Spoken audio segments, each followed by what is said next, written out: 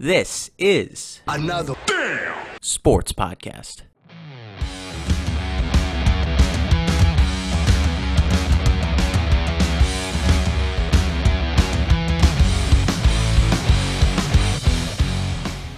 Hello, everybody, and thank you for tuning into another damn sports podcast. I am Drew Torres, here with Money Mike Gilchrist. And Mike, I don't really think there's many news going on with the NFL today, so what do you want to talk about?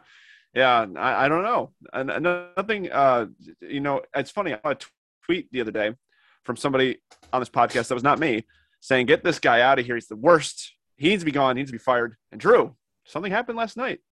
Urban Meyer is no longer the head coach of the Jacksonville Jaguars. You were probably asleep when this news broke, and you woke up to it. What did you think? Well, yeah, like you said, I feel like I did just speak it into existence. You know, after my last couple tweets about Urban Meyer, I was completely done with that motherfucker. Okay, the dude was so completely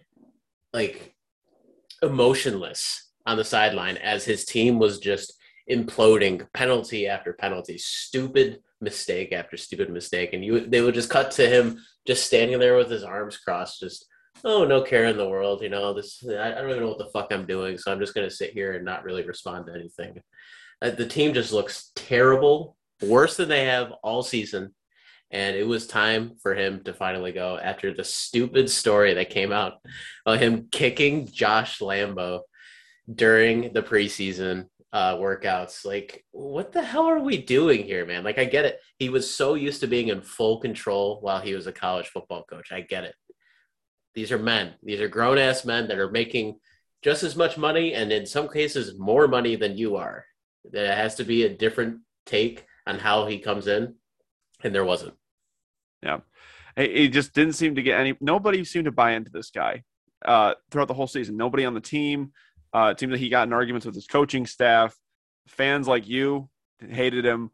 It was awful from the start when you really think about it and you look at his tenure with the Jacksonville Jaguars, if you could even call it that. You had the Tim Tebow thing over the summer. You had him apparently kicking Josh Lambo. You had him not riding home with the team after a close game in Cincinnati and going to one of his, bars or whatever restaurant and having, what we saw with him with that woman on there, him holding on to a coach who was apparently racist or something. I remember that story being out there. Just thing after everything that went on about Urban Meyer had nothing to do with winning football games. Nope. And this team was not competitive in the slightest bit. I mean, I look at their schedule here. They've lost by double digits in more than 70% of their games. Like, they lost by 7 to Atlanta. That was one close game. They beat the Bills and they beat Miami. But every other game, it seems like they've a double-digit loss. And as you pointed out, they had trailed at every single point in one of those games. They have trailed in every single game for, I believe it's somewhere 42 straight, 43 straight games. Like, that's so infuriating as a fan. Like, I don't know what it's like to watch my team just get a convincing win from start to finish. I don't know what that's like. Yeah. It's undoubtedly true that Urban Meyer is arguably the second greatest college coach of all time, just based on records. I mean, he had success at Florida. He had success at Ohio State. Other than Nick Saban, it's hard to think of a head coach off the top of your head that is as successful in college football as Urban Meyer. But the NFL is not college football. You said it earlier. These are grown men. These are not boys playing at college. Like, when you're the college head coach, you're the man. These guys have to do everything that you say. But when it comes to professional athletes, these guys are professional athletes who a lot of times they know more than the head coaches do. And they're, like you said, they're getting paid just the same, if not more. So they're not going to take to an authoritative attitude all the time. Like, obviously they'll need it at some points. You need to have that authoritative position of being the head coach, but it just being abusive, verbally abusive and kicking your players ain't going to get them motivated to help you out. And the thing is, too, what's crazy to think about is if the Jaguars were winning, then whatever. I don't think this would have happened. I don't think all these stories would have come out. I don't think it would have been as blown up as it was. The kicking thing obviously is really dumb, but in terms of an authoritarian regime, I mean, look at the Patriots. It's been like that for decades. And that's because they've been winning. So who cares? But they also buy into Coach Belichick. The players love Bill Belichick. Exactly. They buy into his system because and they know it's it all works. about winning. And that's the problem with Urban Meyer. He did not get the Jacksonville Jaguars to buy in. Nope. No, he absolutely did not. It sounds like the locker room was against him right from the get-go. It seems like he didn't really have any chance to even win over these players. I thought it was hilarious that I saw a tweet that Trevor Lawrence's wife and DJ Chark's wife both liked the tweet immediately when they announced that they were firing Urban Meyer. So it's clear that even though the players didn't do it themselves, they've been hearing some shit from these players outside of the locker room about the coach. So it was a good choice. Shad Khan is an owner that's notorious for hanging on to coaches for way too long. He gave Gus Bradley 4 years, which was not the right decision because obviously they won like 4 games in 4 years. So I was happy to see that he finally was like, okay, like let's get ahead of it here. Get rid of this guy, move on. And like you said, you wanted to ask me, what's the future for the Jacksonville Jaguars? Is that correct? Yeah, well, I mean, right now, Darrell Bevell was introduced as the interim head coach. He was the interim head coach last year when Matt Patricia got fired. So he's familiar with the role of just stepping in at head coach midseason. But I don't think that he'll be the future head coach of the Jacksonville Jaguars. Now, correct me if I'm wrong here. And this can apply to anybody who is a fan of a team that's struggling. Like, I can speak to this because the Giants stink. A Jets fan can relate to this. We don't give a fuck who the next head coach of our team is. We just want them to hire someone who's going to bring our team to success. Right? Yeah. Fair enough. But is there anybody that you've heard about or that you see them as a coordinator or that you know of or read about that you're like, you know what, I'd really love to see what flavor they would bring the team or what they could do if somebody you believe in that could maybe get the Jaguar players that are there to buy in? Is there anybody that comes to mind? So the only name that is coming up in the circles of the Jaguar fans, and I've seen it even outside of Jaguars fans on social media, is Byron Leftwich. People seem to be excited about his head coaching prospect after obviously he's been pretty successful in Tampa Bay. It's tough with these offensive coordinators because it's always the offensive coordinators that have the best players. You know, like they have. There's a reason they're so successful, and it's not just because they're such good coaches. Like, I mean, he's been playing with Tom Brady over the past couple of years. Like how is he not going to be successful? So it's like, I don't really know much about the guy, so it's kind of hard to judge. Right. But he just seems very young, you know, doesn't have a lot of experience, obviously, in the coaching world.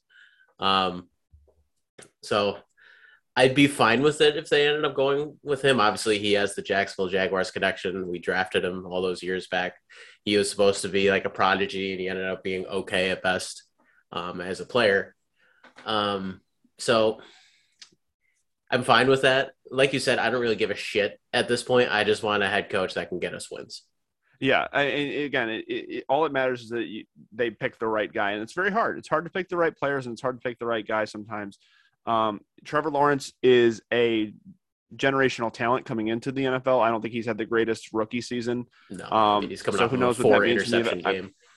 Right. I mean, but there's a lot of potential there still.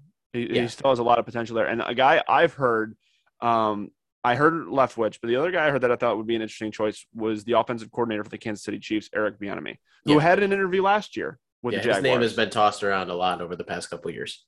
And he's familiar with playing or coaching a generational talent quarterback in Patrick Mahomes. Yeah. So I think he can use some of that knowledge. He comes from the Andy Reid tree of coaching, and can use some of that knowledge to help develop Trevor Lawrence. I think that, you know, when you look at the most successful NFL coaches, Bill Belichick, Mike Tomlin, and Pete Carroll, they come from a defensive background, like they're defensive-minded guys.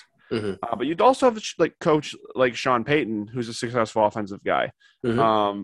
And then you have Sean McVay, who's an offensive guy. And I think for what the Jaguars have right now, the way their team is built, you have to build the team around Trevor Lawrence. So I think you need to get an offensive guy as an offensive-minded guy. So I think like a Bieniemy or Leftwich is a smart idea, but they need to get somebody who's inside the NFL. They tried a college guy. Unfortunately, a lot of times college coaches are not successful when they come to the NFL. Look at Nick Saban. He came to the NFL. He shot right back to college. He left LSU to coach the Miami Dolphins. It didn't go well. Went and he's had his run at Alabama ever since. Jim Carroll was the same way. Pete Carroll was the same way. Yeah, but Pete Carroll was also he went from college to the NFL, back to college, and then back up to the NFL. Yeah. So it's like, his journey is a little bit different. Jim Harbaugh, successful coach at Stanford, had a few good years with the San Francisco 49ers, but eventually blew up. And he went back to Michigan. Chip Kelly, great coach in college, went to the Eagles, didn't have a great run there. And, Yeah. No, it's definitely true. Like I feel like with college football coaches, it's just, like we said before, it's just a completely different game. Bobby Petrino wasn't even around for an entire season. He ended up leaving. I think I read this morning was like 13 games in, which is still longer than Urban Meyer's tenure. So, right. Or is it? How many games have there been this season? 13 so far. He lost a 2-11 record, and he was out of there. Yeah, so it's kind of crazy to think that that jump from college to the NFL from a coaching standpoint seems nearly impossible. Right. So, I think the Jags it would serve them best if they hired somebody who's already inside the NFL. But you gotta find somebody that is going to get your players to buy in and can really change the culture from the culture of like, oh, I hope we win this week, or are we not gonna make mistakes, to a team that's confident going into every football game that they can win.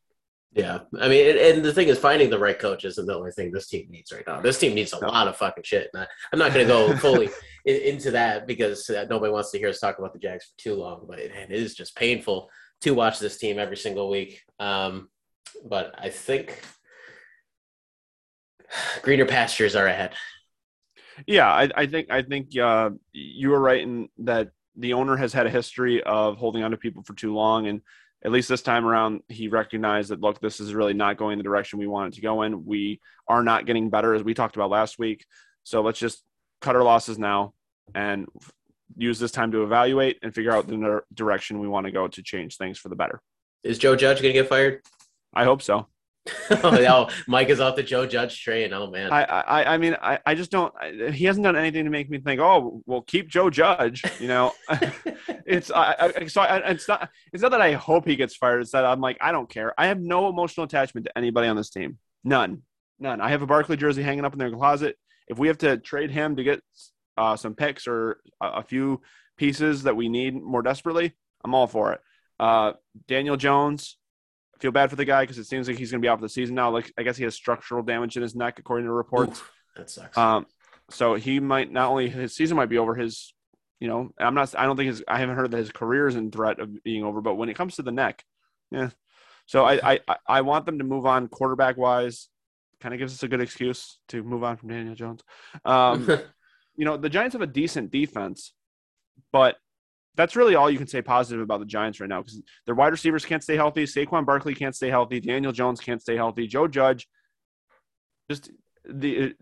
he said after they played Miami, it was so annoying that when they lose a game, they're losing a game 37-7, right? And they get a garbage point touchdown at the end of the game. And his press conference, well, I saw a lot of good things out of the offense today. What? What are you talking about? If 3 and out every single time is your idea of good improvement, get out of here. Is Mike Glennon the answer for the future? No. Mike Glennon's not. No. I don't know how he got a position as a backup quarterback with the Giants. I mean, you're supposed to have a guy who is at least somewhat competent, and he just looks awful. Yeah, I'm surprised. Like, there's no way he has a job next year, right? Like, there's absolutely no way. Well, Giant fans, it's funny. Every single page that you can find, everyone's saying the same thing. Put in Fromm, because we've seen enough out of this guy. But he seems to be still starting again. That's another thing on Joe Judge. You're still going to start this clown? I don't care that Fromm doesn't know the playbook. Mike Glennon doesn't seem to know the playbook either. It's funny because I feel like Mike Glennon can know the playbook inside and out, but you have to be able to throw the football if you're going to be a quarterback. My goodness. I feel like we've had this conversation about the Giants before, too. What was it? Laletta or something? The third stringer behind Geno? Yeah. You guys are like, screw it. Yeah, well, because that didn't make sense either. If you were going to bench Eli Manning and ruin his streak, at least put in Kyle Laletta, who was a rookie that year, as opposed to Geno Smith, who we saw in New York playing for the team that wears green in the same city, who sucked. It made no sense. It made no sense. But the Giants GM at the time wanted the Giants to finally start a black quarterback because they never had done that in the history of their franchise. Okay, whatever. Yeah, sure. Like, way to go. They lost that game, didn't they? Right. No, exactly. And it's tough because it really what you guys need is you guys just need a reset at this point. Yes. Like you said, like you've said a bunch of times that it's not Daniel Jones' fault that you guys are in this position, but he's also not the guy, I feel like. Yeah, it's not I don't blame Daniel Jones for the Giants' woes and all. What I would say about Daniel Jones is he's just not a generational. He's not a quarterback who's going to win you games or lose you. Like he's not. When you add Tom Brady to a team, whatever team is in the NFL, he's going to come. What comes with Tom Brady is probably 10 wins. Tom Brady's probably worth at least 10 wins. And then the pieces you put around him elevate that team to 11, 12, 13, or 14 wins, right? Yeah. You take Patrick Mahomes. He's worth 10 wins. You take Herbert. He's going to be worth maybe 8 wins. And then you got to put the right pieces around him. You get Jimmy Garoppolo. It's probably worth about 6 or 7 wins because he just manages the game fine. Same with Kirk Cousins. I put Kirk Cousins in Jimmy Garoppolo's class. Daniel Jones is probably worth about 4.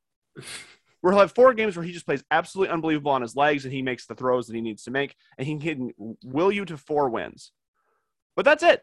And that's not what you need. You need a guy who's going to be able to be the guy, but you also don't want that quarterback to be the only part of your team in your offense, which will be a great transition out of the Giants to the Buffalo Bills because all they have is Josh Allen on offense. Well, the issue – it seemed like the Giants do have some talent, though, on offense. Right, but they can't stay healthy. Right, yeah. They have a terrible offensive line. Barkley can't stay healthy. I mean, it's hard for you can't blame Barkley for his lack of production because when he gets handed off the ball, there's already people in the backfield ready to tackle him. It's not his fault. If he goes to a team that has a good offensive line, he gets through a hole. He's going to explode out of. He's a big play running back. Right. Now I have some problems with him being able to run downhill. He does a lot of like east-west running because he's trying to juke guys and do all that stuff. And I don't know if that's going to work in the NFL so well as it did for him at Penn State. But his lack of production is not his fault. It's just he doesn't have a lot of protection or blocking. And when that happens, you're getting hit a lot. You're going to get hurt, and that's what's been happening to Barkley. Right. The wide receivers, I mean, we haven't had – Sterling Shepard has not played he's only played in a handful of games. Tony has only played in like 3 games full, and the games he has played in, he gets hurt in those too. Right. Galladay hasn't stayed healthy. So Ingram hasn't stayed healthy through his career so far. It's a mess. We need less brittle players. You need better luck. That's really what it is. It sounds like. But that's what I'm afraid of. I'm afraid that the Giants are going to look at this season and say, well, it was really hard to evaluate these guys and not give them at least another year because they were all hurt. I'm afraid that that's going to be they're going to give Joe Judge another chance year of mediocrity. Yeah. No, but Gettleman sounds like he's going to be out either way. Either he's retiring or he's going to get fired, and I think he's going to take the approach to where he can save himself by just retiring. I love it. So love to hear it. Whoever we get as our GM just needs to come in and make smart decisions and has to. It's kind of a hard thing to say, but you got to convert on the draft picks we get. We have the Chicago Bears pick from giving them the position to get Justin Fields. So we have their pick. So I hope the Chicago Bears keep losing. Sorry to Sean. But I'm rooting against the Bears every week for that reason. And then they have 2 picks in the first round. Hopefully the Giants can, convert on those. That's my only hope. Well, there you go. And like you said before, Josh Allen, you're saying is the Bills' only hope. I would disagree. I think everybody on their offense is very good. Other than their running backs. Their offensive line stinks. Well, right. It might not even be their running backs themselves. It's just I was obviously talking about this with you and Nick and a couple other people. So obviously the Buffalo Bills lost to the Tampa Bay Buccaneers over the weekend. It was a very heartbreaking loss because they went down big in the first half and then made a miraculous comeback basically on Josh Allen's back to bring it to overtime. Now, the biggest issue with the Bills right now is they're so incredibly one-dimensional. Obviously, they lean on their aerial attack with Josh Allen's big arm. But the issue is their offensive line is not good enough to pass block for an entire game consistently and allow Josh Allen the time to make the plays that he can make. You need that balanced attack to keep a defense guessing. And unfortunately, every defense knows you guys are going to be throwing it 90% of the time. Makes it a lot easier for them to be prepared for everything that you're going to be throwing at them. So being a one-dimensional offense hurts them so bad. And right now their defense is struggling in terms of stopping the run. especially that, because at any time they're playing against a physical running team, they seem to be struggling. Yeah. I mean, look at the rushing totals. There were 19 total attempts by the Bills, 12 of which were by Josh Allen, and then he threw the ball 54 times. So 66 plays were in the hands of Josh Allen. Like, all right, go get him, buddy.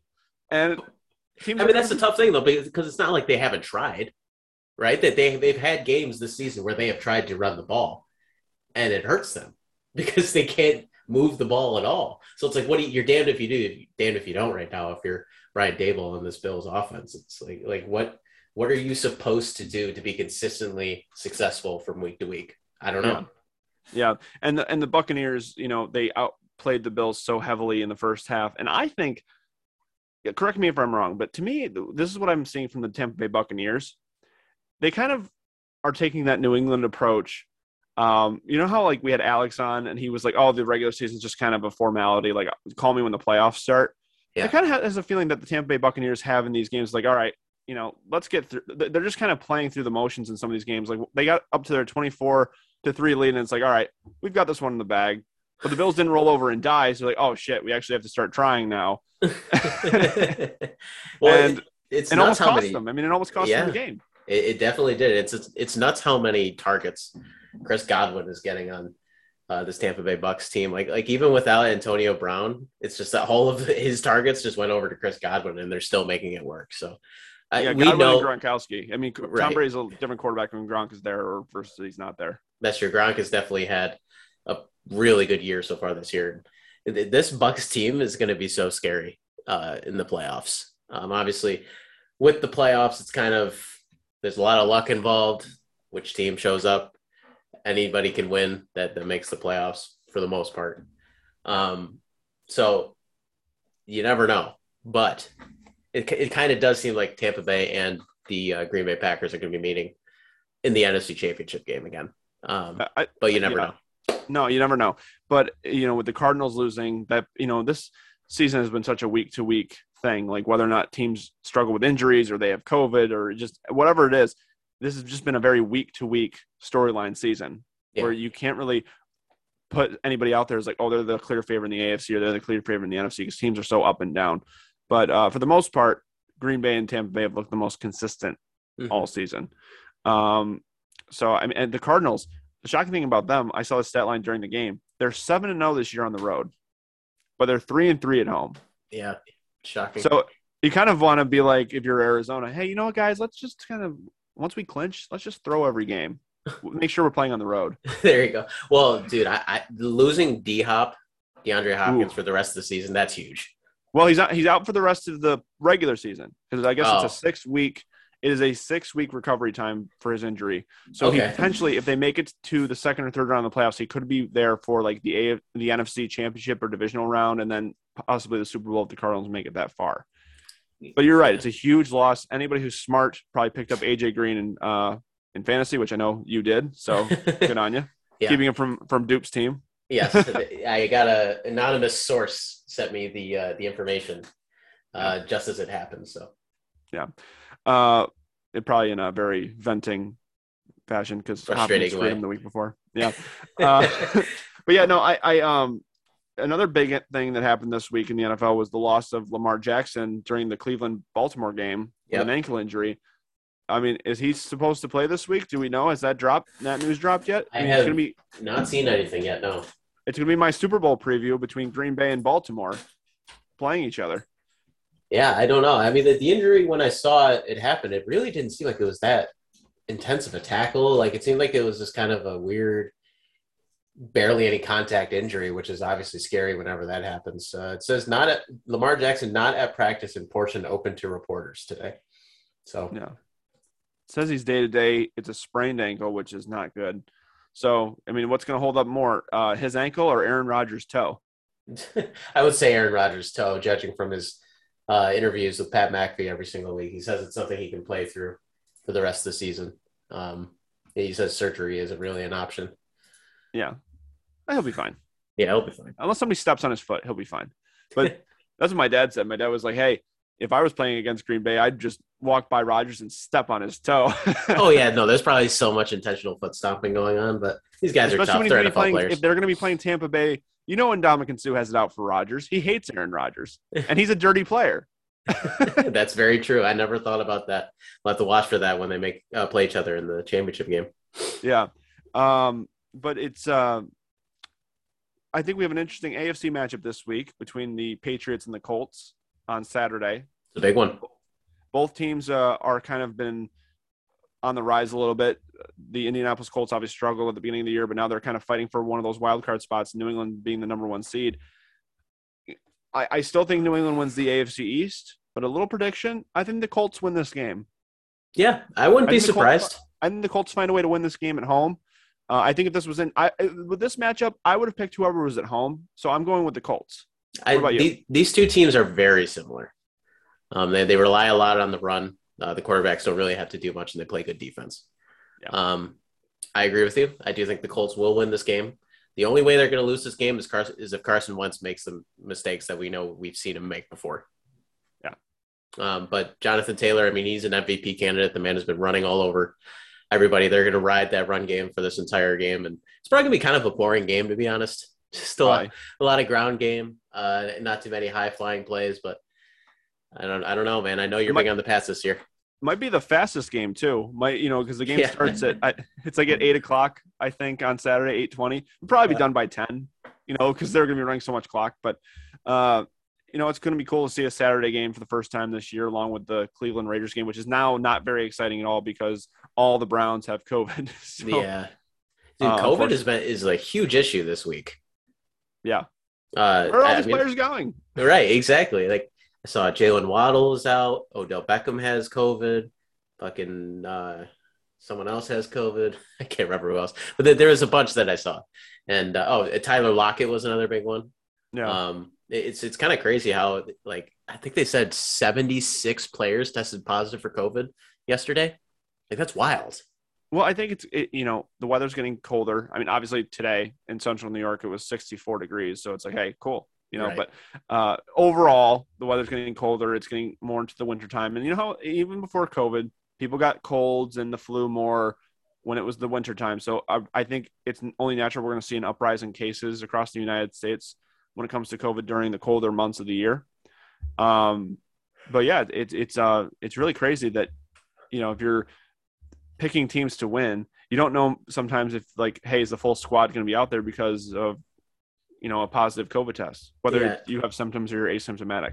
And it sucks too, because it's probably only going to get worse. So we're getting into the most important part of the season, late season games, where so many more teams in the history of the NFL than ever in the history of the NFL are in contention for a playoff spot. Now, obviously, the 3 playoff spots kind of inflates that in some way, but it's just nuts to think that there are so many teams fighting for these spots, and it doesn't really seem like any team is pulling away from the pack. Right. Yeah, I mean, it's an interesting race in both conferences for the wild card. I mean, you have from the 6th seed down to the 10th seed in the AFC, they're all 7-6. So it's going to be week to week for those teams. And then you got Pittsburgh and the Raiders and the Dolphins on the outside looking in there because they're all 6-7, except for those Steelers who are 6-1. Right. And then you have the NFC where the bottom tier of the conference is you've got the 49ers at 7-6, and then you've got Washington, Minnesota, Philadelphia, Atlanta, and New Orleans all at 6-7. And then you have Carolina and Seattle at 5-8, who still realistically, mathematically have a chance to squeeze in one of those spots too if they go on a little run. The only teams out of it in the NFC really are the Detroit Lions, the Chicago Bears, and the New York Giants. So.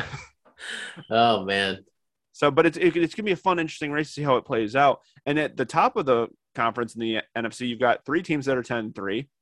And then the other 2 teams below that are 9-4. So it's a lot more top heavy. Yeah. And then in the AFC, you've got 3 teams that are 9-4 between the Patriots, the Titans, and the Chiefs. Now, right. I think that home field advantage means more to New England and Tennessee than Kansas City. Personally. Yeah. I know that Arrowhead's a tough place to play. It's just, I feel like Kansas City's going to benefit. I think that they would have a better chance going into Tennessee or New England and beating one of those teams than the role reversal. I think Tennessee needs to be in home to beat Kansas City, yeah, or New England. and New England needs to be at home to beat Tennessee or Kansas City. But I have a hard time believing without Tom Brady that New England can go into Kansas City and win. And I don't know if Tennessee can beat the Chiefs going to Kansas City and winning. But I feel like if Kansas City has to go to New England or Tennessee, Kansas City's up to that challenge. But I think it'll be easier for Tennessee and New England to maybe fend them off, hold them off. I don't know. I feel like with Derrick Henry back, the Titans might be the best team in the AFC.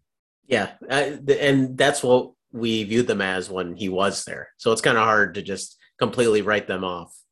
Right. I don't know, man. Can't forget about those Buffalo Bills. I am. I am because again, the Bills have not proven to me that they can really beat anybody who's competent. I mean, if you look at their wins this year, okay, yeah, they beat Kansas City, who has a great winning record now. But when they played Kansas City was like really struggling and not finding themselves. They, let's see, Miami 6-7, losing record right now. Washington 6-7. Houston obviously is a losing record. You played Miami again. The Jets, the Saints. So those are the Bills' wins. This is who they've lost to. They lost to Tampa Bay, winning record. New England, winning record. Colts, winning record. Titans, winning record. No, I know. No, I 100% agree with you. If they ended up somehow pulling out this Tampa Bay win, which, I mean, they were damn close, do you think that your tune would have changed? No, because I feel like more Tampa Bay took their foot off the gas than the Bills being really good. Yeah, that's what I think. That's fine. So they've got 4 games left, 3 of which they have to win if they want to have a fighting chance with all these teams being so close. They have to beat Carolina, they have to beat Atlanta, and they have to beat the Jets. New England is a game that I feel like if they win their last 4, Bills are in the playoffs. Oh, yeah. But if they lose that game to the Patriots, they could be borderline not even making the playoffs. So really, it's important for the Bills to win out. But if they drop any of those 3 games that they need to win, that they should win, they really – you might – if you're a Bills fan, you might want to, take your expectations down from, well, we're at least going to make the playoffs. No, you might not. Right. You might not. No, exactly. With how close the race is, that's for sure. But some of these teams are going to be knocking each other off. And at 10-7, that's very realistic to make the playoffs, I think. And that should happen. There's no way they should lose to the Panthers, Falcons, and Jets. There's no way. All 3 of those teams are struggling. Like all 3 of those teams aren't really good, and all 3 of those games are at home. Right. So they have no excuse not to win that. Their only road game left is at New England. Right. Now, you could argue we didn't get a good glimpse of how the Patriots and Bills match up against each other because the weather was just so bad. Yeah. At the same time, I think it's a very fair criticism from Jimmy Johnson, who's a Hall of Fame head coach, that you play in Buffalo and you don't have a good run game. Right. No, it's 100% true. I said that the week after that game. I was like, this Buffalo team is not built to be successful in Buffalo. Like, it doesn't make any sense. But you're right. I think the Bills go 10-7. I think they get those wins as long as Josh Allen is fully healthy. I know he's dealing with an injury that he suffered towards the end of the Tampa Bay game. He was seen with a walking boot after the game. It sounds like it's not that serious. I think he's questionable right now. So we'll see how that plays out. But I still believe in the Buffalo Bills to at least make the playoffs. I definitely don't think they're one of the best teams in the AFC right now. But, I mean, who knows, man? They could turn it on at the absolute perfect time. There's still a lot of time. I'm very familiar with a team that can turn it on in the last minute and go on a run. I mean, the Giants, 10 years ago when they won the Super Bowl, yes, I still live in the past a little bit. Who else do I have? You need to, yeah. They were 9-7. They were 9-7 going into the playoffs, and they won the Super Bowl. Right. So anything can happen. You can go on a run at any time, and hopefully it's sooner rather than later. Right now, you have 2 teams that are fighting for the division title playing as we're recording this, and it was 10-0 Chiefs, but now it's 14-10 Chargers. Yeah. So who knows? I really want to see the Chargers win that division because I would love Herbert to really excel and be good because I really like the guy. So. Oh, yeah. And I was actually listening to the beginning of this game, and Troy Aikman was saying, like, this kid's, like, still learning the game. Like, he still is so raw and has a lot to learn about being a quarterback, and he's already one of the best in the league. Like, the sky's the limit for this guy. Like, I know Pat Mahomes kind of did the same thing, but it's kind of more impressive the way Justin Herbert's doing it because he has less to work with. Pat Mahomes has just been surrounded by amazing offensive talent for his entire career. Justin Herbert's had Keenan Allen. Keenan Allen is a wonderful receiver, and he's definitely underrated. But, I mean, other than that, I mean, Austin Eckler is a great running back, but those guys are Tyreek Hill and Travis Kelce. Yeah. Having Andy Reid as a coach. Like Yep. Herbert's had 2 different coaches in 2 years. Yeah. It's so impressive what he's been doing. Absolutely. And he has such a huge arm, and he can run with the ball, but he doesn't force throws down the field, and he doesn't run unnecessarily. He kind of runs only when he has to. He kind of stays in the pocket, and he makes smart throws. And, this game really determines who wins the division in a way, because if the Chargers win this game, they both have the same record, so it comes down to the last who does better the next 4 weeks. If the Chiefs win, though, it gives them a 2-game lead, and they still have momentum. They still have to play I think they still have to play Denver, and I think they have another easy game on their schedule. So I think that for Kansas City, they win the division if they win tonight. With the Chargers, still gives them a hope to win, and it would be their second win against the Chiefs. So we'll see. But I want to talk about the other team in LA who kind of shot down a narrative this past week, which was Matthew Stafford. When he came to LA, everyone was saying, oh, the reason he, wasn't excelling in playoffs or anything, or because he played for Detroit, he never had a shot. Detroit was holding him back. And the Rams played really well to start the season. But then when they started losing games like, they lost to the Cardinals and they got killed by the 49ers on Monday Night Football, everyone was like, oh, well, Matthew Stafford's good, but is he really much of an improvement over Jared Goff? I mean, look at these stats of Jared Goff X amount of weeks in versus Matthew Stafford's stats. And, Matthew Stafford can't win in a big game. Well, Matthew Stafford just went to Arizona and beat a team that was leading the division, and now they knocked him down a peg and forced Arizona to go from the number 1 seed to the 3 seed, and now they're only 1 game back at the division lead. So I think that the Rams and Matthew Stafford kind of shot down that narrative. Crazy how things can change in 1 week, man. It's week to week. It's absolutely week to week. And you were saying before, it might come down to the Packers and the Buccaneers in the NFC Championship, but don't sleep on those LA Rams. And a team I don't want to give any kind of credit to, but you have to. The Dallas Cowboys are a team to be watched for too. Hey, man, they almost choked that game away, though, against Washington with the pick 6 on Dak with 4 minutes left to bring it within 7. But have you seen Parsons on Dallas? I know. He's nasty. That guy, he's probably the best defensive player in football, and he's a rookie. Yeah, people are making comparisons to your boy LT, Lawrence Taylor. I don't think it's out of the question. He'd be the first rookie to win Defensive Player of the Year since him. So there you go. Yeah, I mean, he literally can do everything on defense. He can. I saw him in coverage. He was deep down the field in coverage, covering a wide receiver. He can rush the passer. He can play defensive end. He can play linebacker. Heck, he showed that he could probably play corner. He can do pretty much. You're like, why did the Giants draft him? What the hell? Right? Fucking sucks. So I think that Dallas is another team that they've had their struggles, which is really, again, the Dallas Cowboys are a really strange team because they always have a really good team on paper, but never seem to put it together. Right. And their offense has a lot of talent. Yeah. And the defense now has a lot of talent. But can they put it together? And if they can put it together, they're a dangerous team because they almost beat Tampa Bay. I feel like they can beat Green Bay. I feel like they can beat Arizona. So they could challenge these teams at the top of the NFC. And if I wouldn't want to play Dallas if I were one of these teams. Now, Dallas has a very doormat game this week where they go to MetLife Stadium and play the Mike Glennon-led Giants, which I'm not even going to watch because I'm going to go see Spider-Man. I'm going to occupy my time more usefully. I love it. So he's given up. I'm going to watch like the first quarter because the movie doesn't start till 3:20. But I'm not going to waste my energy because I know that the Giants are going to lose. By then they'll be down by 14 points anyway. So yeah. So yeah, fuck that game. So I'm really as disappointed as I am to be this deep into the season and know that my team's not going to be a part of the postseason. I'm excited to see the postseason play out and see who comes out on top. And I just hope to God that Dallas doesn't make the Super Bowl. Anything else that happens, I'm kind of content with. I do know that most NFL fans don't want this to happen, but I do think it would be a fun storyline if the Super Bowl was New England versus Tampa Bay. I think that would be really fun. But I also a quarterback who I'd like to see make the Super Bowl because I feel like just how good he is, he deserves to just at least play in another Super Bowl is Aaron Rodgers. I agree, 100%.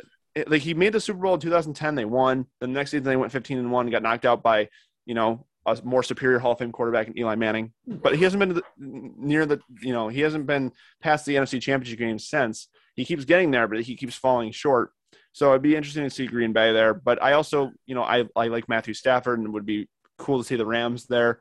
I respect Tom Brady, so if they make it back, I would, I wouldn't cry over it. Just don't want Dallas to make it. There you go. That's fair. And isn't it just incredibly sad that there is a record a record number of teams still in contention for the playoffs, and both of our teams are not in that boat. Like, why do we do this to ourselves? What are we even doing here? You know, it's worse for you than it is for me because I can at least go back to some history and have some success. Your team has had success. Really, they had the one in 2016, which you were there for, and in the 1990s when they had Coach Coughlin taking the 2 straight AFC championships. But that's it. That's all they've got. Everything else has been a schmuck. Yeah, it's incredibly sad. It is incredibly sad, but it's still awesome to see the NFL have this much parity, this much excitement over who's going to make it in, who's going to just miss and just be short. So far, I've really been enjoying this NFL season. It is so painful to force myself to watch the Jags, but I'm usually paying attention to the other games too because for fantasy purposes or whatever it may be. So It's kind of like football. Voluntary torture. It's kind of like okay, I got to get through this part of my week. You know, it's like going to work. You know, you're like, oh, I got to go to work today. It's something I have to do. That's what it kind of feels like to watch the Bills, watch the Giants and the Jags for us. Usually, once this part of the season comes around, I just switch the game if it gets out of hand. If the Jags are down by like 3 scores, I'm like, okay, well, they're definitely not coming back. I'm not wasting my time watching this. Yeah, or if I felt like the Giants had a competitive chance to beat Dallas, then I would watch the game. But I know that they're not going to, and it's like, okay, all my brothers are home, and then the new Spider-Man's out, so fuck football. I'm gonna go watch the movie. I don't even know I think the Jags actually have a chance to win this week, though. They're playing Houston. Yeah, they're playing Houston. Oh my God, that is going to be a matchup for the ages. Davis Mills, baby, getting that starting job. Oh man, that is going to be ugly as shit. I mean, hey, last time it didn't work out so well for the Jags and they played Houston. I think the Jags are 2.5-point favorites. At this point in the season, they're 2.5-point favorites against a team. How sad is that? Pretty sad. Yeah, that just means the Texans have been just ugh. And they have the number 1 draft pick right now, right? Because the Lions have a tie. No, the Lions only have 1 win, so the Lions still have the number 1 draft pick. Texans only have 1 win too, though, don't they? No, they're 2-11. Are they 2-11? Who else did they beat other than the Jags? I can't remember. Let's see. It's a good question. I remember it being kind of shocking that they beat Tennessee. They upset the Titans. That shitty weather game. Yeah, okay. I remember that now. Yeah, so, yeah, I mean. So they have the number 3 pick then. The Jags have the number 2 pick. Let's go. I love it. Well, will you love it if the Jags beat the Texans and then lose that draft spot? At this point, I don't give a shit, dude. Like hitting on your draft picks seems so difficult that like trying to tank to get a good draft pick. I don't know. I don't know what the strategy should be anymore for the Jags. I don't know if there is one. Right. True. Yeah. I mean, right now the way it stands is it's Detroit, Jacksonville, Houston, and then the Jets. But I don't know. Did Houston trade away one of their draft picks? Because I don't know. Maybe because I remember seeing the Jets had 2 picks really high up. I'm wondering if the Jets have the Texans draft pick. Who knows, man? If that's the case, that sucks. Because you know who it is? No. They have Seattle's draft pick. That's right. They have Seattle's draft pick. Okay. And so Seattle winning now is starting to fuck over Jets fans, which I think is hilarious. That is hilarious. We know what wasn't hilarious? Syracuse basketball losing to Georgetown. That was incredibly frustrating. Of all the games you could you don't want to see them lose. You don't want to see them losing to Georgetown of all teams. Yeah, that was a sad one because they went into half up 10 points, and then they ended up losing the second half by 14. You've said it last week. This team is so good in the first half. I think you said this, and then they fall off. Once they come out of that locker room in the second half. I don't understand how this keeps happening. Yeah, I mean, the thing with Syracuse is they're not a very athletic team. Yeah. So they don't have that lockdown 2-3 zone based on athleticism that they've had in the past. Like, yes, they have better shooters than they've had in the past. But again, if you live and die by the 3-point shot, if your team is cold, you're not going to win games. And unfortunately, if the fact that they're scoring more, I remember we thinking this after the first couple of games, like, wow, since they're going to be scoring so much more with that 2-3 zone, like they're going to hold teams to like 45, 50 points. Syracuse is going to score 60 to 70, and they're going to just tank over people. But the problem is they don't have as lockdown of a defense, so other teams are scoring just as much, if not more, than Syracuse, and that's why they're losing games. So I don't know. This team is going to end up being a bubble team once again. hopefully they get in, and hopefully they can be a team that shocks in the tournament. But again, they don't have the lockdown 2-3 zone that'll shock teams that are not familiar with it in the tournament. Exactly. So I don't know.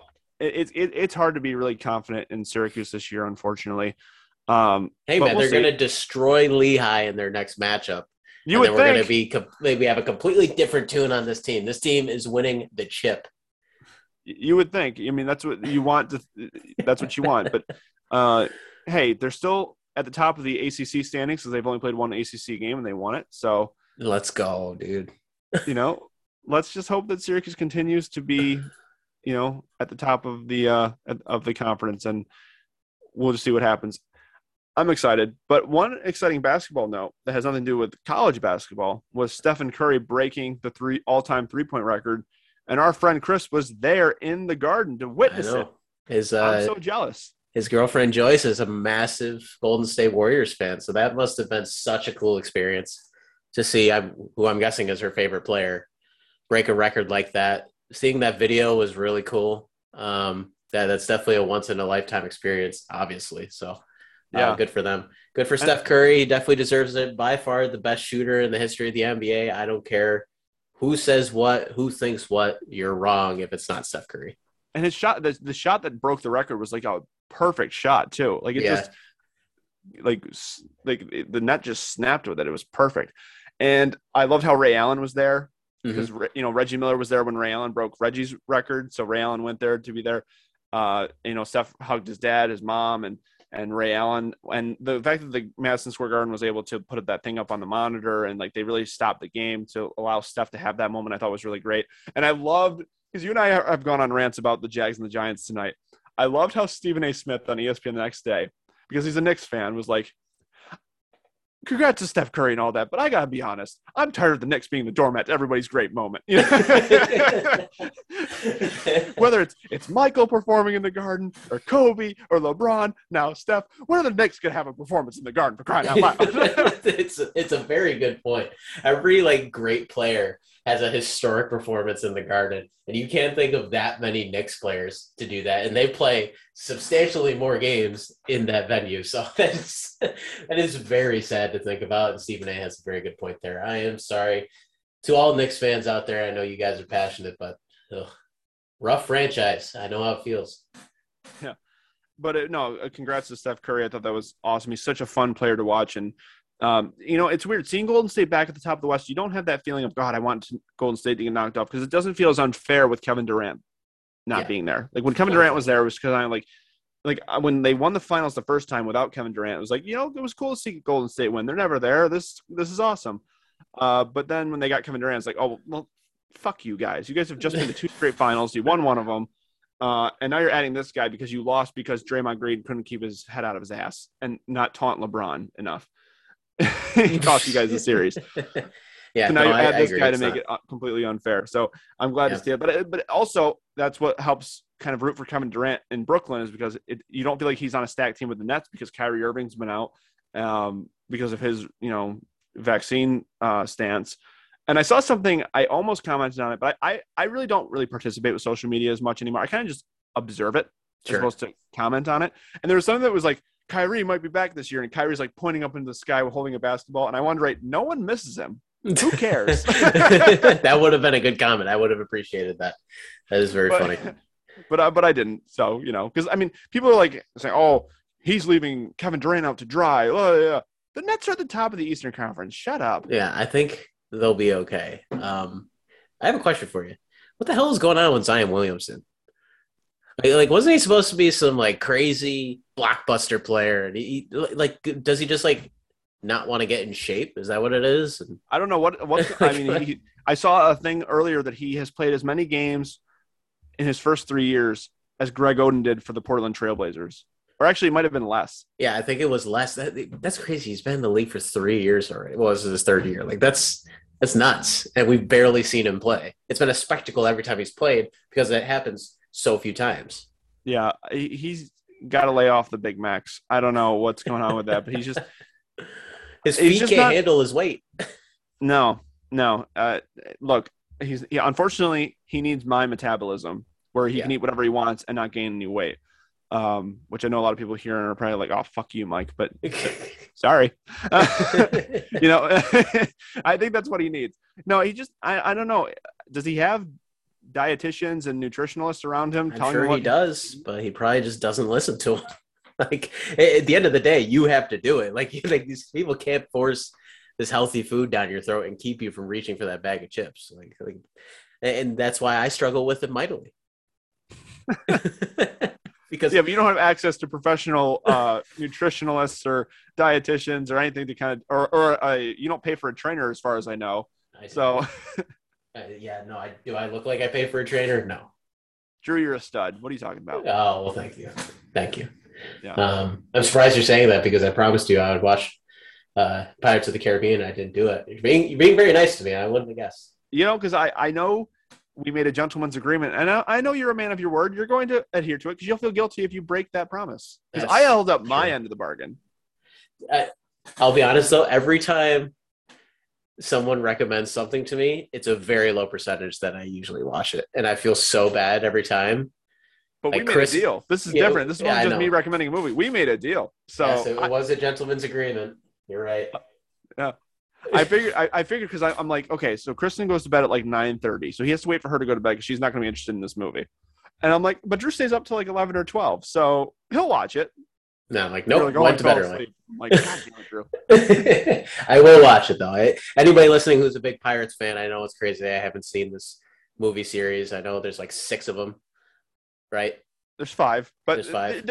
The first one's the one that people are like, you've never seen that? Because if you like the first one, then you're going to watch the sequels. But the first one is by far the best one.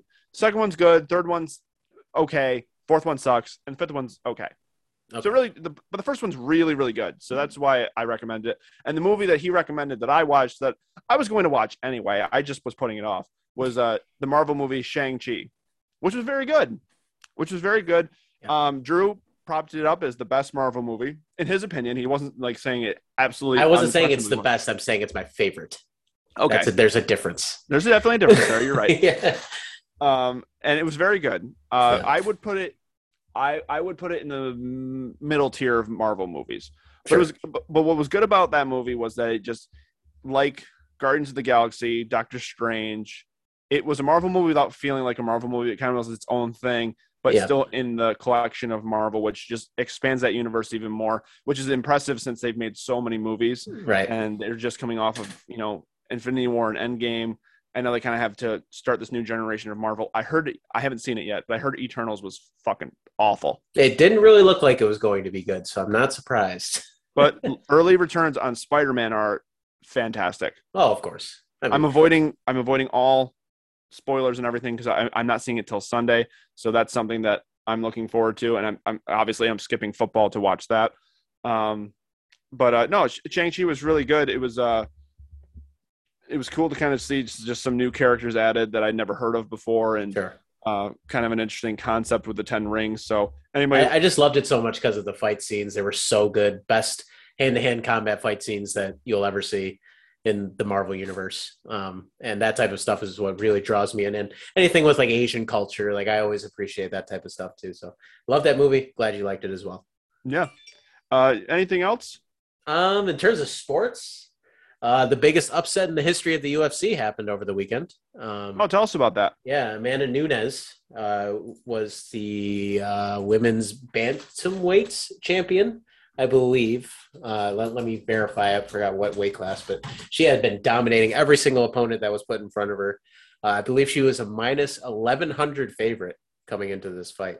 Wow. And she came out looking very sluggish against Juliana Pena and was eventually taken to the ground and submitted.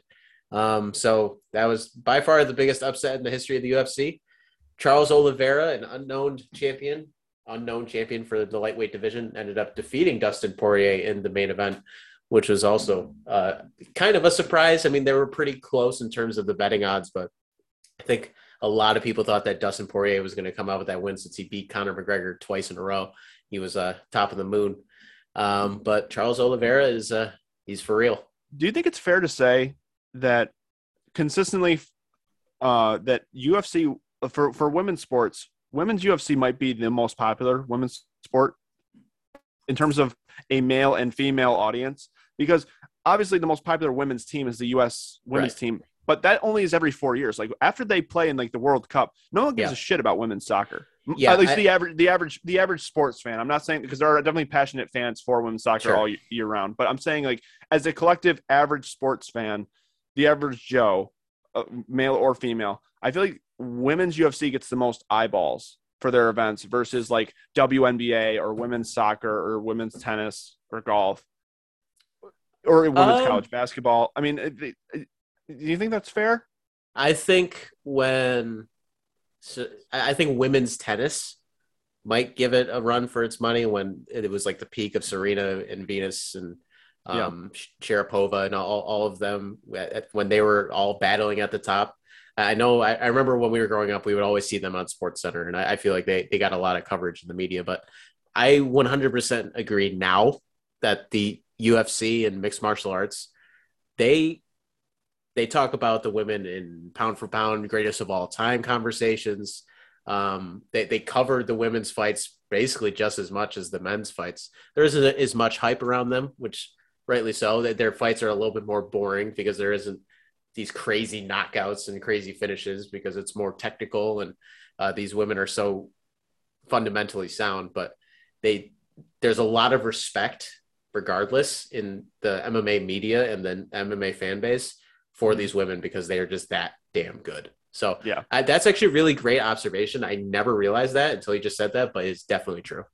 Yeah, I mean, because again, I think the most popular women's team or entity in sports is definitely the U.S. women's national team. But again, they only get that kind of love every 4 years. Right. And then once that kind of all dissipates, then there isn't a huge fan base, I think, from the average sports fan for women's soccer. But I feel like women's UFC seems to get the most attention. I haven't looked at like actual numbers to prove that out. It's just my outside observation looking in. As a percentage of the fan base really following and caring about the women's side of that sport, MMA is untouched. I 100% agree. That like people will even talk before this last fight that Amanda Nunes might be the best pound for pound fighter of all time, which is kind of crazy to talk about when you're talking about a very vicious and aggressive sport like mixed martial arts. But that's a good observation, Mike. I give you a gold star for that one. Look at that. Take it. All right, Michael, you got anything else for us? No, I think that we've covered everything. I hope everybody, if you're a fan of a team that is in the race this week for an NFL playoff spot, hopefully your team pulls through and it's exciting for you the rest of the way. If you're a fan of the Jags, the Jets, the Giants, the Lions, the Texans, let's hope that our teams convert on their draft picks so that we can be better next year. I can't believe those are the only teams that are not in contention. Holy shit. What the hell are we doing, man? Well, what's sad is that, you've got 3 teams right now with 10 wins. And then you got 4 or 5 teams, 3 or 4 teams with 10 wins, and then another 3 or 4 with 9. The Giants and the Jets combined don't have 7. Or have 7. They don't even have 8 combined. They're 2 teams. That's how sad New York football is. I know what, and again, I know you Bills fans are saying, hey, the Bills play in New York. They're part of New York football. I'm talking strictly about the teams that represent New York City. All right. Get that out of the way. Money Mike gets his little rant in there at the end. Well, I hope you guys enjoy the next week of the NFL season. This NFL season has been amazing, and I'm sure is only going to get better as the weeks come. Money Mike, I hope you have a wonderful weekend. Enjoy Spider-Man. Oh, will do. I hope you all enjoyed the podcast. Thanks for listening to Another Damn Sports Podcast.